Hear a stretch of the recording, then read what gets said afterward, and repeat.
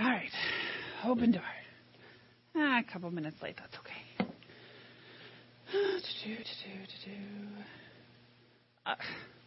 They're playing this song again. Isn't that a little overplayed, Deidre? It's so repetitive. Over and over and over. We get the point. They're wearing that, and they're on worship team. Oh, it's on Instagram. Oh, okay, 3 things. Yeah, I mean, they say it's fundamental to who they are and everything, but oh my gosh, she posted that. She just got on a trip. So cool. Oh, 5 waves to give. Perfect time. Out of coffee, need a refill, and bathroom break.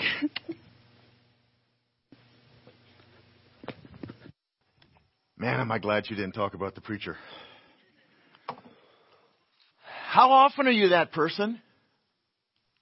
I mean, really, Jesus is talking to us in the Sermon on the Mount. He is not afraid of getting down and getting personal with us. And how often are you that person? I don't think we really like to think about it.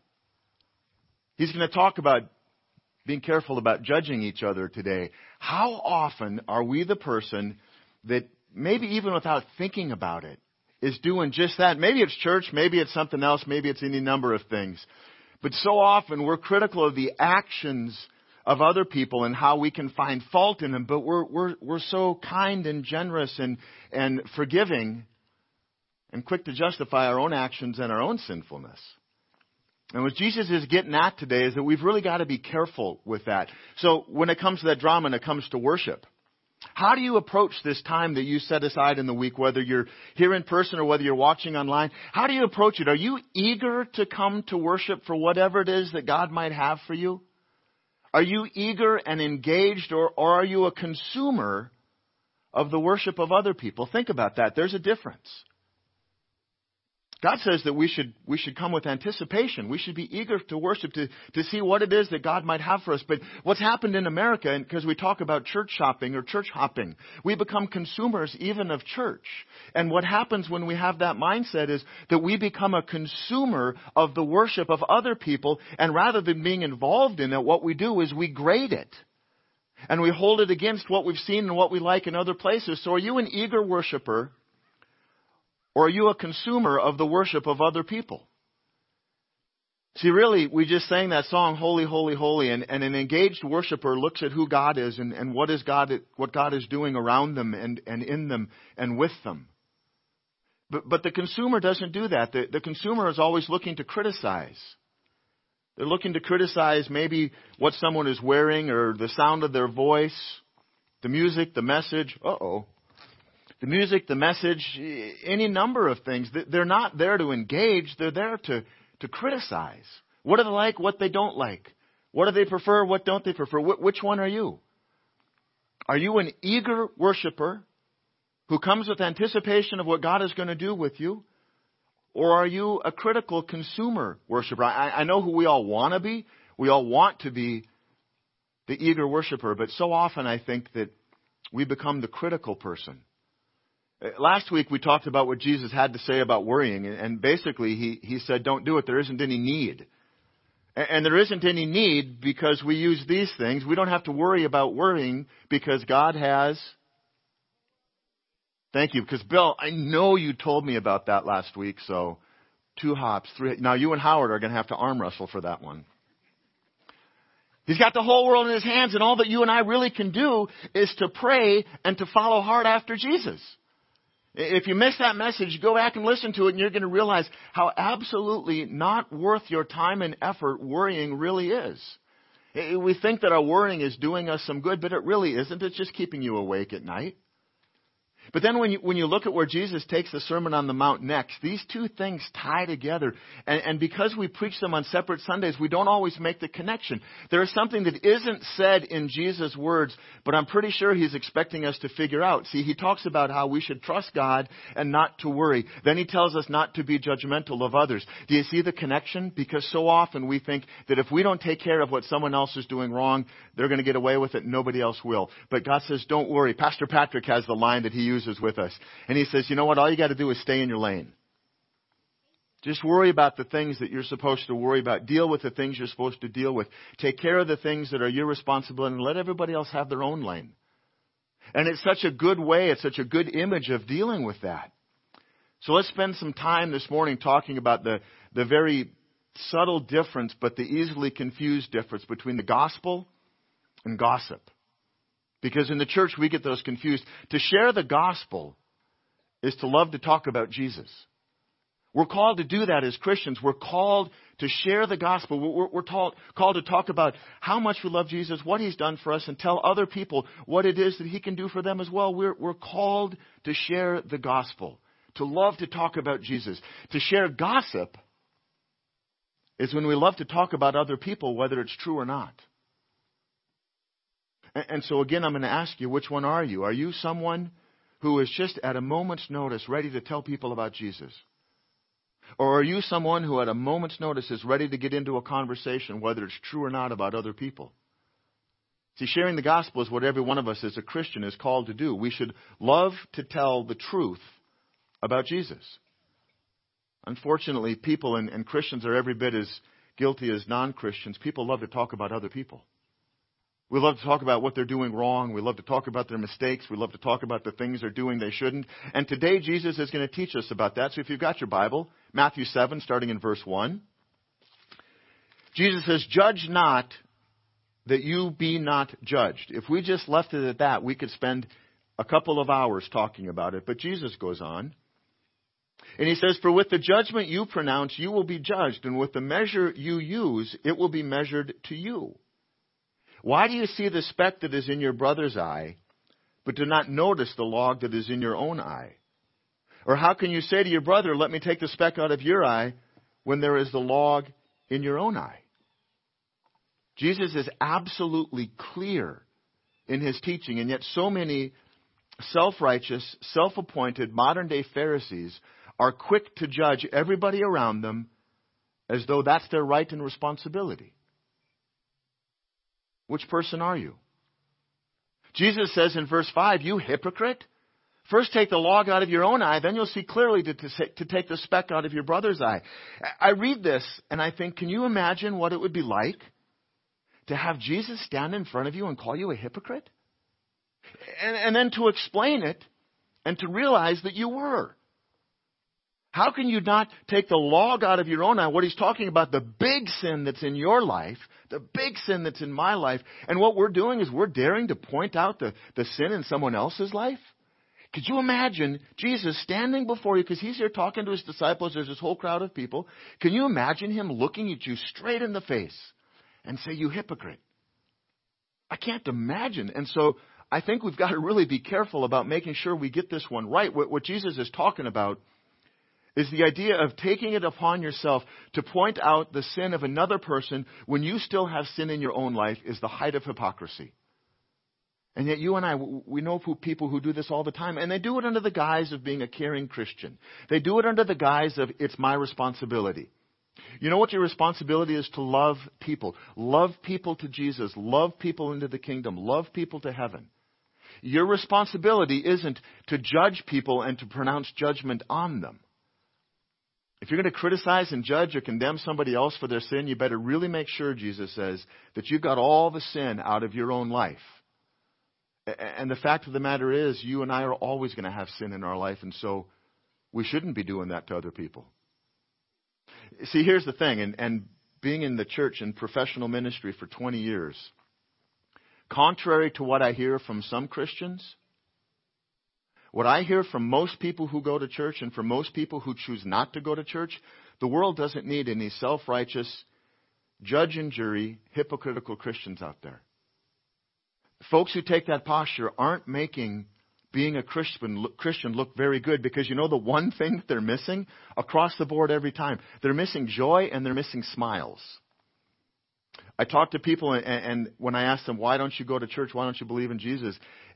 The answer that I get, and somebody said this, and I can totally relate. They said, so many of you Christians look like long-distance runners. I never see you smile. That's true, but I hear people who are long-distance runners, they say they love it. When we say as Christians, well, we love it. We don't smile very much about it. What the world doesn't need more of is hypocritical Christians trying to point out to people what it is that they're doing wrong. What the world needs is more disciples who love Jesus with all of our hearts and all of our souls and all of our minds, who live our lives submitted to Him. See, God didn't appoint us judge and jury. That's God's job. But what God did do is entrust the good news of the gospel, not gossip, good news of the gospel to us to share with the world. See, if you're a disciple of Jesus who's submitted your life to Him and you want His will done in your life, you don't insist on your will anymore. You don't look for what other people are doing wrong. You look for what Jesus is doing right. If you're one of those people who has decided to be a disciple and you're going to follow after Jesus with all you are, He's got this to say, John 13, starting in 34. A new commandment I give you, that you love one another just as I have loved you. You're also to love one another. By this, all people will know that you're my disciples, if you have love for one another. Which means if we're going to consider judging somebody, it had better be about love only, not about judgment. It had better be about being concerned about them. You're never going to impress anybody. You're never going to impress our Father in heaven by being good at, or taking joy in, or being outspoken in your judging or criticizing others. However, Christians can make quite a statement by loving people well the way Jesus does. If you love people the way that Jesus loves them, that's different. The world isn't used to seeing that. So as Christians, you hear the saying, well, we hate the sin, but we love the sinner. You know what? The Bible says that we get to judge the sin, but we love people. You can judge sin. You can recognize sin in someone's life after you've recognized it and dealt with it in your own. But you know what? You still love the people. Our job as Christians is to help them, if they've said that they're going to be a follower of Jesus, to help them as they invite us in to be a better follower. Remember, you're a sinner just like the person that you're judging. Do you want your sin thrown out in the street for everybody to see? Of course you don't. I've joked for years about we've got all this incredible technology. Wouldn't it be amazing if you could make a video of all the things that you've done wrong, all the sin you've ever done, all the things you said you shouldn't, all the people you mistreated or didn't treat, all the things that you've done that you should have, and put up the video so that we could watch it in church? Who's going to be the first to volunteer? Nobody. What the world needs is people who love Jesus and live their life that way. As Christians, we judge sin and we love people. That's what we should be focusing on. We clean out the sin of our own life when we realize God, through His Holy Spirit, is going to deal with other people and the sin in their life. And I realize as I put this together, part of what Jesus is talking about is if you don't trust that God will take care of that, you probably still worry too. You probably don't trust that God will take care of the things that you think you have to worry about. That's why Jesus puts these things right back to back together. What we judge is sin. Sin is the thing that separates us from God. We don't judge people. God judges people. God alone is the judge. When we judge sin, it is to help people in love with their walk with Jesus. But you don't get to do that with somebody you don't know, any more than someone you don't know gets to come and have that voice to you. It's got to be in a relationship where we know that we already care about each other. So go back to Jesus as our example. And I've challenged people to this for years. Point out an example where Jesus talked to someone about their sin and embarrassed them. Give me an example in Scripture where Jesus brought up someone's sin to them and humiliated them. Give me one example in Scripture where Jesus brought up the sin in someone's life and sought to do anything other than to direct them into a stronger relationship with Him. You can't. Because He didn't embarrass people, He didn't humiliate people, He loved people. And He recognized their sin was getting in the way of a relationship with Him. He never told them they were going to hell. He always told them this is how we go to heaven. That's exactly what we should be doing. Verse 6, Jesus goes on and he says, don't give dogs what is holy, and don't throw your pearls before pigs, lest they trample them underfoot and turn to attack you. Jesus is warning us to be discerning. And you know the thing we have to be discerning about is this thing called tolerance. America has made tolerance a virtue, but tolerance isn't a gospel virtue. What Jesus is saying is you've got to recognize sinful actions. We've got to recognize sin and the behavior that follows from it. That's what we need to judge. We need to be aware of it so that we don't waste our efforts on it. We've got to be careful about this whole notion of judging. If you want to live a more peaceful life, Luke 6 says this, judge not and you will not be judged. Condemn not and you will not be condemned. Forgive and you'll be forgiven. Give, and it will be given to you. Good measure, pressed down, shaken together, running over, will be put into your lap. For with the measure you use, it will be measured back to you. Remember the old saying, if you point out somebody else's problem, you got 3 fingers pointing back at you? And that's kind of a modern version of what's saying, you know what, if you want people to treat people well, if you want people to treat you well, treat them well. If you want people to stop speaking hate or anger into your life, then stop speaking about people in a hateful, angry way. What Jesus is saying here is it's going to come back and it's going to land in your lap. With the measure you use, it will be measured back to you. This is serious stuff. And as believers, we've got to get this right because it's so easy to be critical. It's so easy to be the critical Christian. It's so easy to be the consumer worshiper that comes and just consumes the worship of others and then makes a report of what they do and do not like. And you know what? But we as Christians, for our own sake, for our church, and for the world around us, we need to be better than that. We need to get this one right. Because what Satan does is he causes division and he creates offense. And what happens is that Christians divide from other Christians and we think that we have a reason to. That's not God at work. That's not judging the way the Bible's talking about. That's Satan. The Bible talks about this in a lot of places, what we have going on in America today, the division. Satan doesn't want us to be a church that is united under God. Satan wants us to be divided against each other. And we're the ones that have to keep that out of the church. If we don't stop criticizing and judging and gossiping, then God is going to turn us over to the desires that we choose, the actions and the words that we choose. If you don't believe me, Romans 1:24, therefore God gave them up in the lusts of their heart to impurity, to the dishonoring of their bodies among themselves, because they exchanged the truth about God for a lie, and they worshipped and served the creature rather than the Creator, who's blessed forever. If we continue to fight God, if we continue to be disobedient, if we continue the rebellion that God allows us to have in our sinful actions and thoughts and in judging others and in pointing out their sin and not dealing with ours, God is going to let you have that. God's letting our nation have that. And that notion of exchanging the truth about God for a lie, you see it everywhere. It's happening in our country.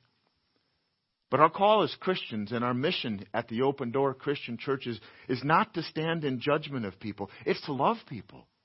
It's to welcome people and to realize that we're all in this journey at different points of faith. And some people who walk through our doors aren't even people of faith yet. But you know what? They're going to decide what they believe about Jesus by what they see in you. That's what's going to help them make their decision. Our call isn't to worship anything or anyone other than God, our Father, our Creator, and to love Jesus, to love people, and teach people to love Jesus. After all, that's what people judge us on. Do they really believe what they say? Do they just say that they love Jesus, or they just like the idea that their sins are forgiven? Do they love Jesus in any way that the Bible talks about? And then if there's an answer to that says yes, you know what the world does? They look at us and they say, well, how do you treat other people? Do you treat other people like you really care about them, or you just care about your own? And so what we talk about here all the time is we want to be a church that loves Jesus. We want to be a church that loves people, and we want to be a church that teaches people to love Jesus. That's discipleship. See, if we can focus on that, then we can take our attention off of all the other things that we have to think we're supposed to pay attention to, like judging people and and worrying because we know that, come on, He's got the whole world in His hands. And you know what He wants us to do is He wants us to love Him with all of our heart and all of our soul and all of our mind, and to love people the way that He loves us. That's the kind of church that we want to be. That's what we began to be 10 years ago. For 10 years, we have made the statement over and over so many different ways. We're going to love Jesus, and we're going to love people, and we're going to teach people to love Jesus because we believe that God really does have the whole world in His hands. Let's pray. God, thank You that Jesus takes the time to talk about tough stuff. Because there's a way in every one of these weeks He's talking to each and every one of us. But none of us like it. It hurts. It's prickly. It's abrasive. We want to overlook that part of ourselves. But God, to truly be a disciple of Jesus, we've got to get these things right. And God, what we want more than anything, is to be a church that truly does love Jesus, the church that loves people and that teaches people to love Jesus. But it starts with us. It can't start with someone else. We can't be a consumer of worship and be critical of the things that happen on a Sunday morning and still love Jesus. Because worship is all about You, God. When we take time for a message, when we sing songs, it's to grow closer to You, to understand You better, and to draw near to You and worship You because You're worthy of all worship and praise. So God, help us to get that right. Help us to be people who come to worship eager and looking forward to who You are and what it is that You might have for us, what You might do every time that we gather. God, help us to be people that love Jesus, that love other people in a true way, in a way that wants them to go closer to You as well. And then help us to teach people to love Jesus. It's in His name that we pray. Amen.